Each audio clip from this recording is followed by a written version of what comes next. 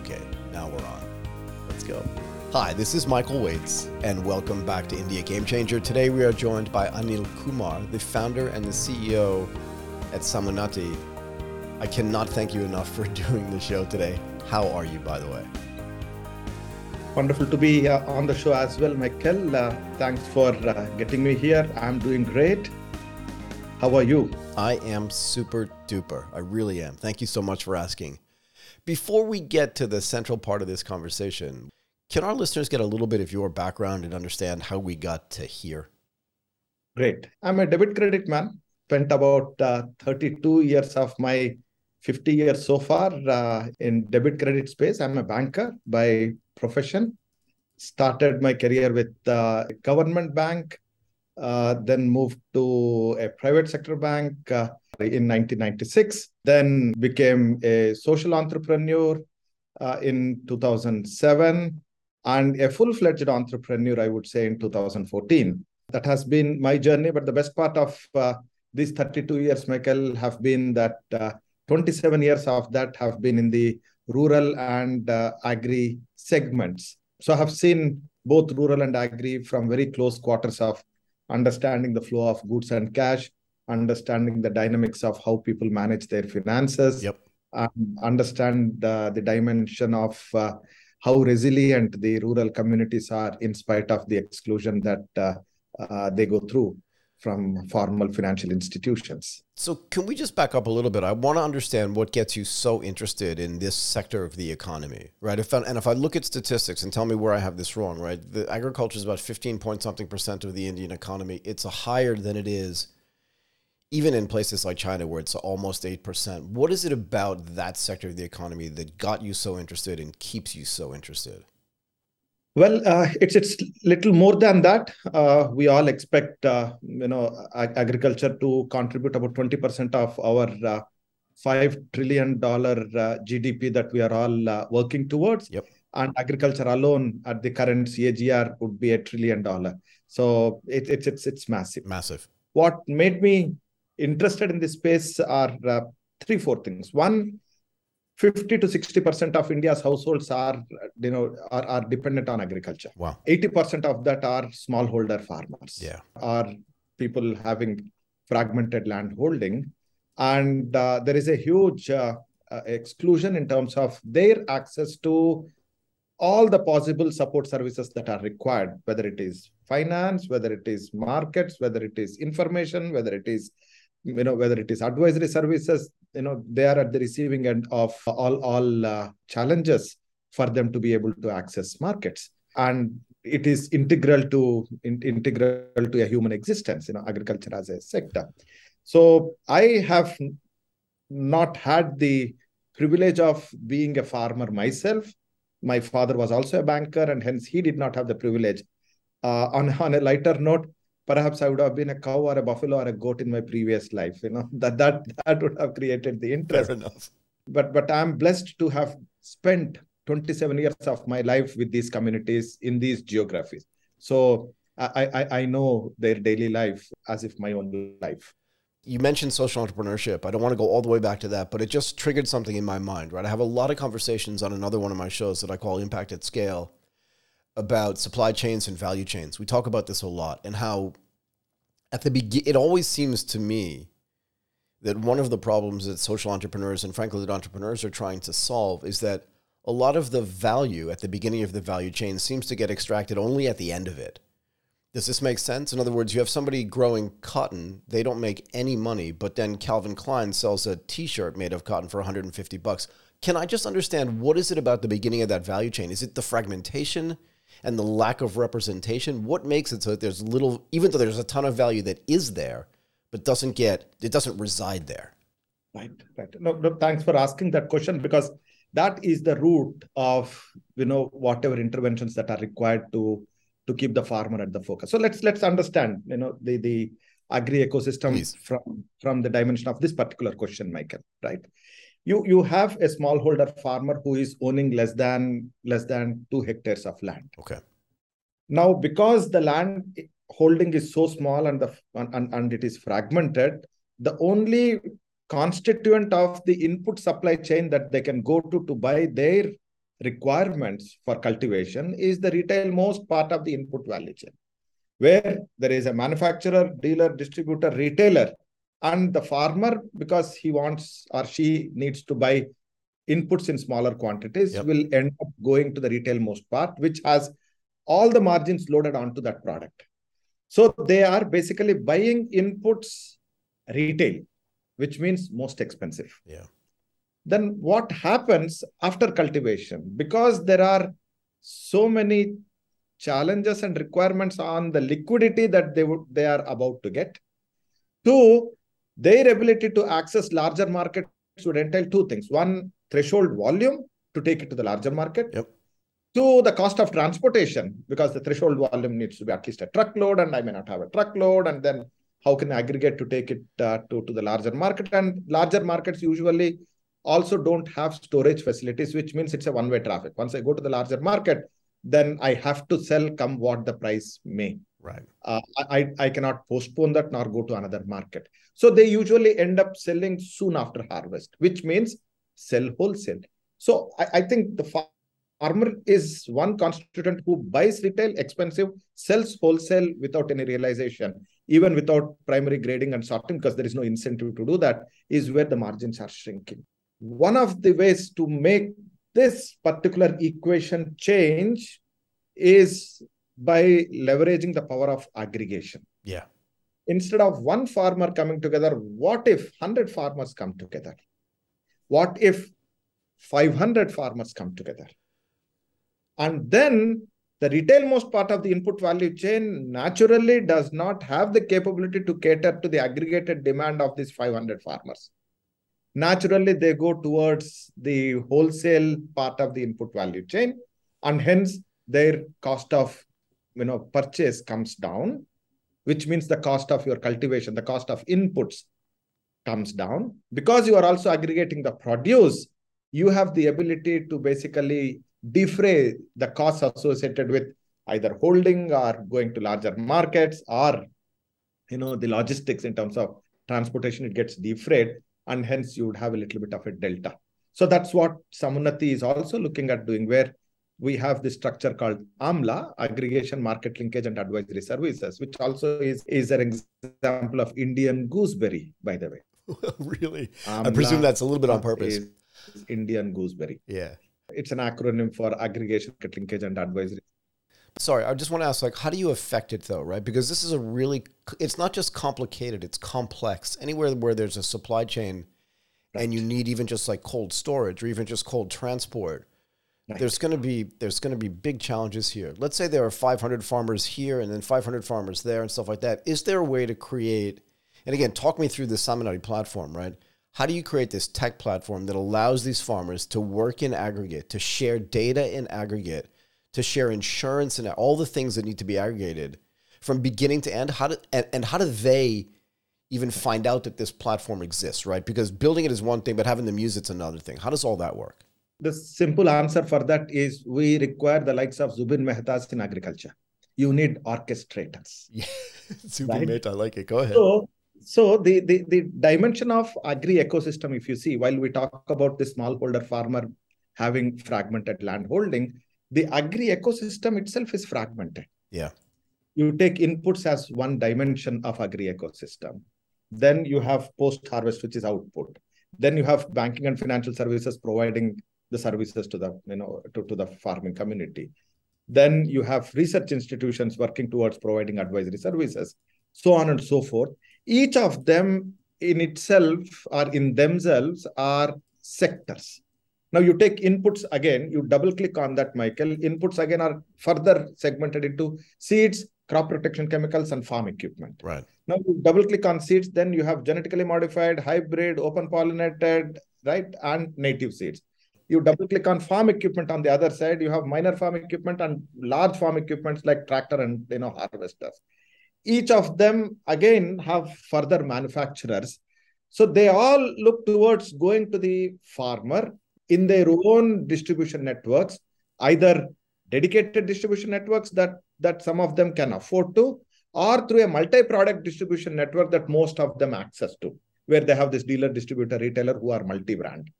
Because they are multi-brand, there is always a dimension of selling the product that gives them the maximum margin, Right. not necessarily the one that is most effective, Right. right?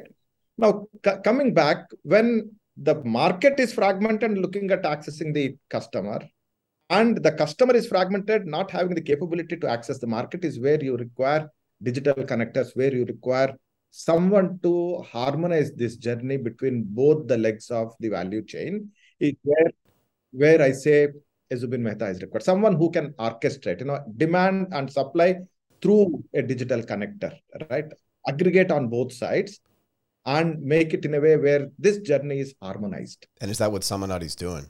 That is what Samunnati is working towards doing. So we work with about 150 startups in the agri ecosystem. We are co-lending partners for banks now. We work with large commodity procurers in the country. We also are engaging with input manufacturers. All of them are coming to us because on our FPO gateway, the platform, we have 5,000 FPOs today. So for people that don't know, you're talking about farmer-producer organizations, yeah? Right. These are farmer collectives. Let me keep that as easier one. These are collectives, right? Not all of them have borrowed, not all of them have market linkages, but all of them are on our gateway, which means if there is a particular product that needs to be that needs to be demonstrated as a possibility, or that needs to be announced, or or awareness to be built, or there is a campaign for that, this entire network is available for constituents of the agri ecosystem. Right. I'm curious how advanced or how sophisticated the typical, and I know it's hard to generalize, right? But the typical smallholder farmer is when it comes to managing their finances. And to further that, if they're not as literate as they might be, what do companies like Samunnati, but also some of your startup partners do to fix the financial literacy and then give them the tools to manage their finances as well through technology? I must confess that in the 27 years that I have spent my time with them, they are more sophisticated than you and me, Michael, in terms of... That's what I want to know. Go ahead. They are. They are so scientific and rational in managing their finances, because the vulnerability that they have, if they have made or if they make a wrong decision, is significantly higher. It could be fatal. I mean, it's one wrong decision could push them back to poverty. Yeah. Right. And that is what the beauty of finance is. And way back during my training days, I was taught as to how finance for low-income households is fundamentally critical, because unlike any other consumer product, you and I use shampoo, you and I use use any other FMCG product, it does not differentiate between Michael and Anil. It does what it does. Whereas a low-income household making a $100 investment decision to a high net worth individual making a $100 investment, for the high net worth individual, it could be a rounding off error, but for this would be a life-changing investment. Yeah. Same $100, same finance has a significantly different business, and hence are significantly different impact, and hence their ability to manage the finances is significantly more scientific. What they lack is the product structures that the formal financial institutions have, that are designed not keeping the low-income households or farmers' requirement in view, but keeping the product provider's convenience in view. For example, a savings bank account is designed for a average customer in a financial institution, right? Not designed for smaller deposits. Take crop loan as an example, right? When a crop loan is designed, it is for the entire duration of the crop, which means from a cash flow perspective, the investment happens, in smaller chunks. You invest, harvest, and get the money back. Right. Hopefully, yeah. Right? Hence, the disbursement structure should have been disburse, and then recover later. Right. Whereas the product structure, more often than not, is disburse in bulk, expect the repayment in bulk. Right. And the farmer is supposed to keep the money aside and keep using it. Now, what happens in such scenario when you have demands for liquidity, whether it is a medical emergency or whether it's a school fee or what have you, you dip into this corpus because money is fungible. And that would result into two possible outcomes. One is that you compromise on one or two steps of your cultivation, which has an impact on the final productivity, or you end up borrowing from high cost sources, which also changes the economics of the outcome in terms of the farming. Now these products are not structured. That's the beauty of one seminal work that we had the fortune of going through by Jonathan Marduk and others, which is Portfolios of the Poor, where these smallholder farmers are, in that context, they say the poor, economically poor, low-income households have is one, their incomes are small, the flows are volatile and unpredictable. Yeah. And there are no formal financial institutions offering products that suit 1 and 2. And hence they are exposed to triple whammy. So it's not about financial literacy that is required. It is about product customization that is required, because they know what to do. They know, how to use the money. Can we work with them to design products and solutions to be able to make them do that? So my initial response to this is to think, at least from a financial solutions problem, a financial products issue right here is, why not just create a bank or a bunch of regional banks that just serve these regional farmers, right? The smallholder farmers. Part of the problem here for me, though, is that it's highly concentrated risk, and it's just really bad from a differentiation standpoint. We don't have to spend a lot of time talking about what happens to a bank when it's only there for one particular purpose, and then people lose trust in it. We've seen this happen before. Correct. But how do you convince, because there are at least two issues here. One is, how do you convince existing institutions to change the product mix so that the disbursement matches the liabilities as well, but also, or the need for the money, but also, how do you use technology to connect these fragmented farmers to the institutions so that then they can get the data to do the credit analysis to enable the lending? Wonderful question. Now, there are two dimensions of engaging with the business aspect of diversification. I completely agree with you that a bank, any business for that matter, any lending business for that matter, needs to be diversified. Yep. Even if you are working with a single client segment, you have to be diversified geographically. Exactly. In agriculture, you have to be diversified from the dimension of crops that you take exposure for. So granted that concentration risk is something that lending institutions should not take. Right. That does not preclude us from customizing the products in a way where the risks get mitigated. Exactly. So the problem of bullet disbursement is not from a risk perspective of whether I can give money or not, but it is from the perspective of what if it doesn't get used for the purpose for which it is being given. Right. So as a lender, I would certainly want the end use to be what I have lent the money for. Right. So it is in my interest as a lender to make sure that the amounts go in smaller chunks, which takes the dimension of using technology. Now you said, what is the dimension of technology here? What am I basically, ensuring as a lender? One is the end use monitoring. Second one is a risk mitigation, where the activity for which money has been given is resulting into the income that the money has to generate, because from that income is where my repayment is going to come.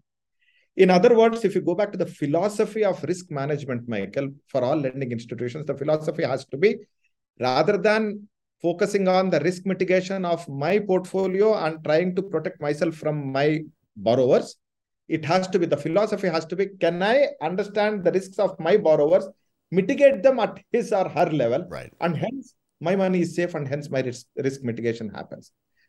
Right? Yeah. Sorry to brag, but this is where Samunnati's multiple interventions come from. Where from a lending institution, we also got market linkages entity, separate. In addition to market linkages, we have a foundation which does the capacity building, but we'll come to that later. All that I'm saying is, we are not compromising on the risk mitigation needs of a lending institution. It's about how, and can it be aligned? it's a really interesting answer, right? Because if the whole idea here is from the beginning is to strengthen the businesses of the smallholder farmers, to take the disaggregation and find a way to aggregate it in a way that takes some of the power, frankly, away from the end of the value chain and back to the beginning of the value chain. And if finance is one of the ways to do this by ensuring that the money that a smallholder farmer needs is received, but also received in a way that is effective for them, then yeah, you have to do all of these things. So we said at the beginning of this conversation that it's really complex. Here's an interesting question. It's a little bit controversial, actually. You know, digital money allows you to program it. You can only use it for one thing or two things or whatever you program it to do. Is there a digital money solution here to part of this problem so that when you give a disbursement to somebody for a specific use case, that they can only use it, you know, within it's either seeds or this, that, or whatever, and then here's some money for insurance as well. Do you know what I mean? Is that a solution, or is that just a solution looking for a problem? An emphatic yes as a solution. And very, very coincidentally, you know, the government of India and our regulator, RBI, has introduced the digital currency dimension. Go right? ahead.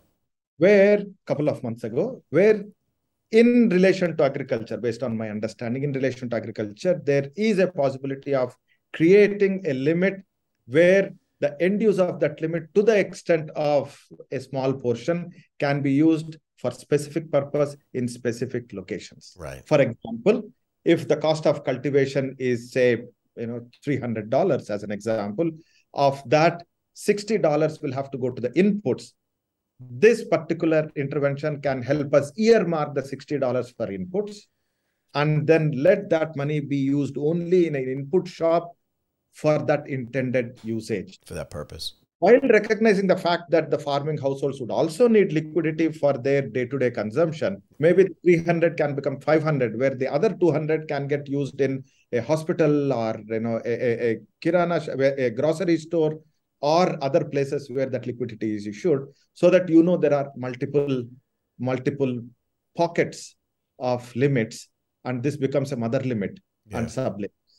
So you are bang on. I worry about it a little bit. I mean, I like to talk about it because I think there's a philosophical argument to be made here for how much control do we want people to have over the way we can spend the money that we do receive. And on the other side is how much protection do we want to have for that money not being used for the means that it was not intended, right? There's got to be a balance somewhere there. And technology can do this, but it's like, how do you decide where that gets decided? Sorry, go ahead. So if the starting point for this is that, we are rational people engaging with rational people, yep, then most of the product structuring will fall in place where the incentives are aligned in a symbiotic way. Yeah. If the starting point is, I'm taking a paternalistic approach and I tell you what to do, then it is difficult. Yep. Or I take a view that I'm monitoring you. I'm the hawk, right? I'm monitoring you. So you have to start with a fundamental belief that we are human beings, we are rational people, and we respect each other independent of the economic scale that we are in. That should be the starting point. Is there part of the platform, part of the Samunnati platform, is there data aggregation and data gathering that's going on as well, right? You said you have 5,000 of these FPOs or 5,000 farmers. Which is the right number? 5,000 FPOs, which so that's a lot of farms. Base of about 6 to 8 million smallholder farms. Yeah, that's a lot of farms. Okay, that's what I wanted to confirm. That's a lot of people on the platform. And I'm just trying to make equivalencies here, right, for some of the other things that I've seen. So Bukakas is a company in Indonesia that basically started giving away free accounting software to warungs and small kind of mom and pop shops there. Part of the reason why they did this, obviously, was to get people on the platform. You don't seem to have this as an issue at all. But by doing that, then they were able to gather all of this data. They were trying to solve some of the same problems for MSMEs in Indonesia that you're trying to solve for smallholder farmers, right? Again, fragmented into aggregation, into a little bit of more power at that part of the value chain.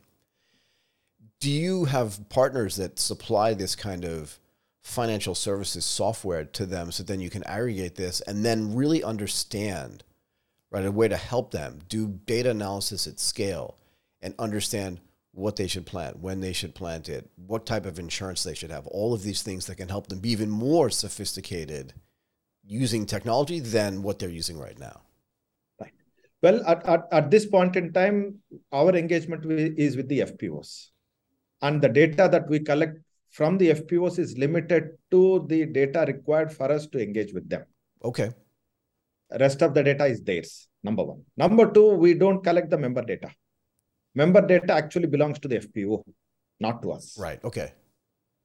And we do have an intervention where we provide the ERP/business management services to the FPO for their requirements. In other words, we digitize their operations, but that data belongs to them.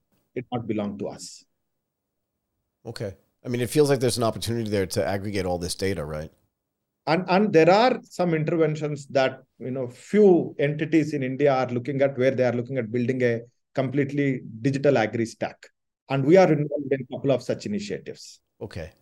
I'm just running through my head and trying to figure out, right? I mean, I'm not a smallholder farmer, and to be fair, I don't have any friends that are either, but I'm just trying to figure out overall, like, what are the things that they need, from the core to like the most sophisticated stuff that they need across the board so that they can make their businesses more profitable and frankly, easier to do.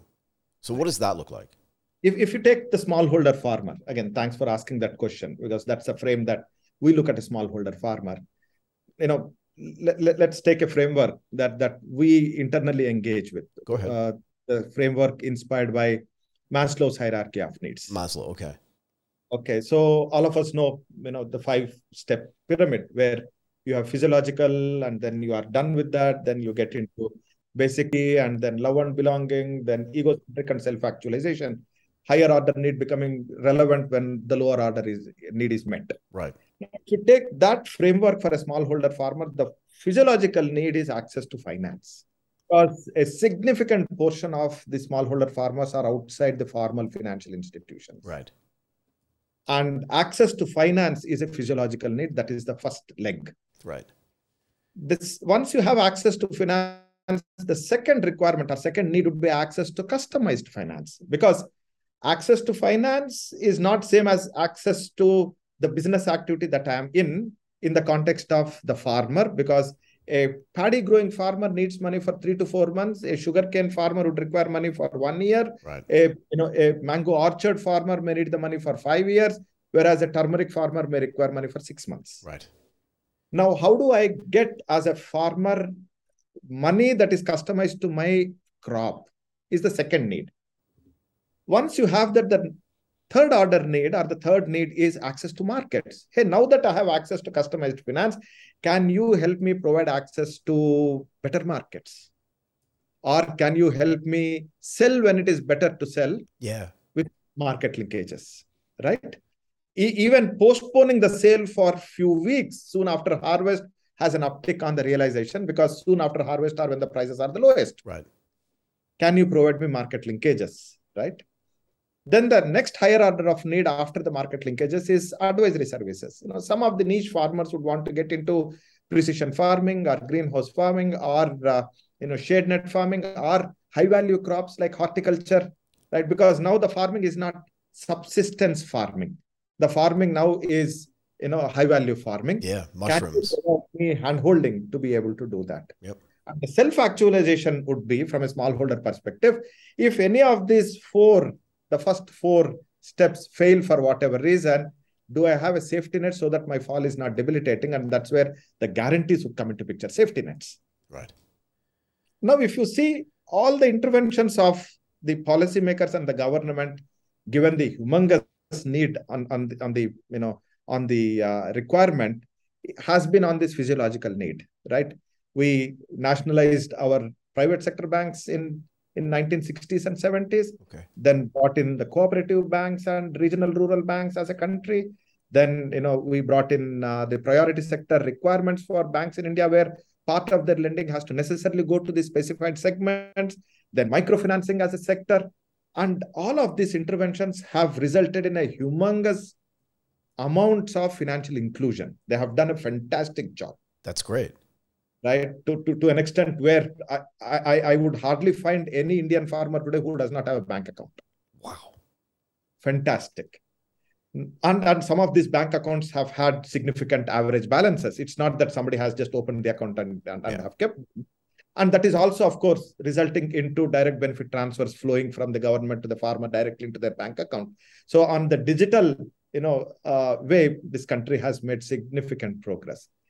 Now, the other higher order of needs are to be made by the farmer at this point in time, access to customized finance, then market linkages, and so on and so forth. This is where, some of us as private sector players have to pitch in.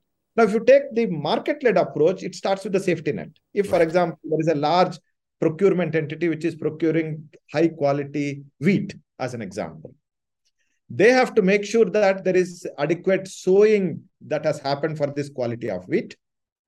Make sure that adequate training is given for people to take care of the crop, so that part of that harvest is procured by them. Right. In other words, they would want to have a safety net for them, and then they do the interventions from that dimension. And somewhere from the safety net and from the bottom of the pyramid, we need to bring in a dimension of, again, harmonizing the journey. Yeah. Is where Samunnati's finance and commerce and advisory services and foundation comes into picture. So we need to understand this framework to look at what a farmer would want in an aggregated manner, Michael. Interesting. If you have a diagram of that, I'd love to post it, because we can post it right next to Maslow's hierarchy as well, which is an interesting way to look at this, right? Because people understand that and the needs that it precipitates. It would be great if we had a diagram to show for that as well, so we can have the equivalency. Yeah, I will send it across. That would be super. You mentioned earlier the foundation. What role does the foundation play in all of these things that you're trying to accomplish? So we all know that the farmer collectives present a significant opportunity and they have potential. Yes. But now it's like because we are talking of agriculture, it's like a seed. We all know that seed has a significant potential. Right. But first, before sowing the seed, you have to prepare the soil. Right. Sow it, water it, protect it when it germinates, and let it grow. That's exactly what foundation does. We know that these entities have the potential because a large number of farmer collectives are young, nascent, vulnerable. Right. Only a handful of them are matured and big. Okay. Now, for us, because this is the primary client segment that we engage with, for us to grow, by the way, the name Samunnati is collective growth, collective prosperity, and collective elevation. Thank you. So for us to collectively grow, we need to nurture these entities from their institution capabilities, right? We need to build their governance structure. We need to build their competence of the senior management. We need to build their operations capability. We need to bring audit and risk framework, and then we need to bring the dimension of gender in their engagement. And most importantly, we also build the dimension of the member loyalty, because the strength of a collective is the loyalty between their members and themselves. Right. They have to get along. Member owned, member operated. Right. So foundation does all these activities of training, institution capability building, awareness building, as well as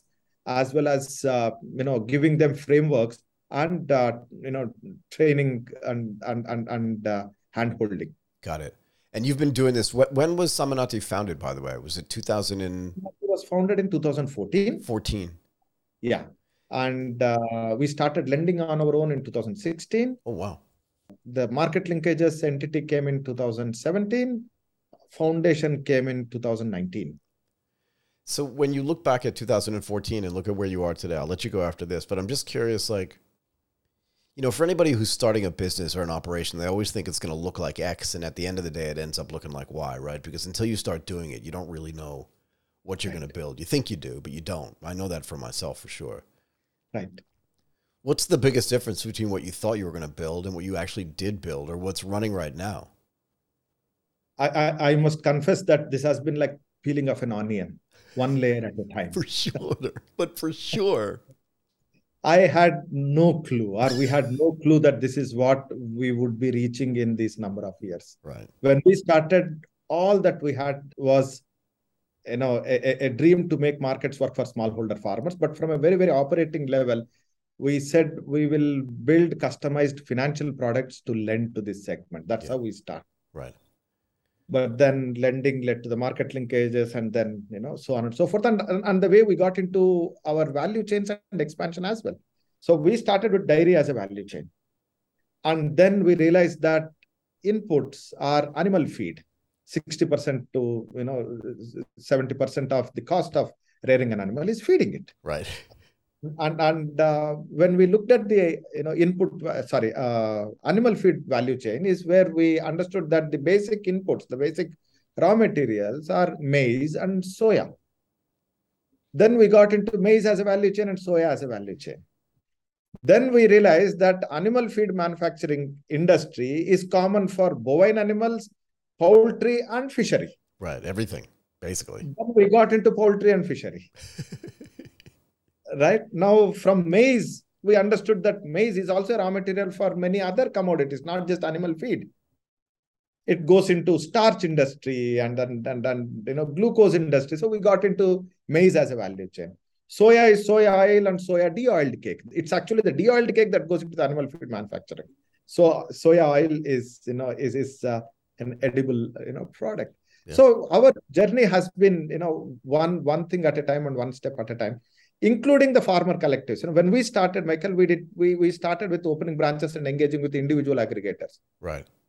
Only when we looked at other states which have farmer collectives where the same activity of an aggregator are being done by the collective is when we realized the power of collectives, which is much larger than an individual, is how we got into the collectives. And then we said, we will not open branches because the requirement is humongously large and a linear model would not work for a non-linear one. And this enhancement of our business model happened within 6 months of raising my first external money. I love it. With my first investor, I very hesitatingly, took an appointment saying, hey, can I come and see you? There is something that I would like to share with you. And then they gave me 2 hours and I went and, you know what, we need to change our model. And then I was very gradually telling them and finally said, we need to work with farmer collectives. They said, we have been waiting for someone to come and say this to us because we have spent significant amount of time in understanding who will take care of the farmer collectives. More strength to you. Tell what else can we do together. Exactly. That does 2 things. One, the choice of investors for an early stage investor is so fundamentally critical. It is. You need to get someone who understands the ground reality than someone who does not. This particular investor of mine, Elevar, had spent significant of time in the field that they knew what I was talking. I would love to tell more of these stories, right?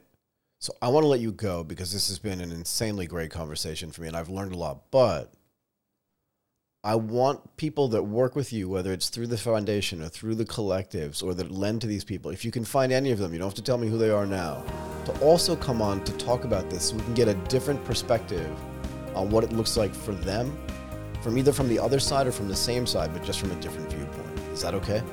Oh, yes, surely. Awesome. We'll work on that. Okay. I will thank you, Anil Kumar, the founder and CEO at Samunnati. Thank you so much for doing this today. I really appreciate it. Has been my privilege talking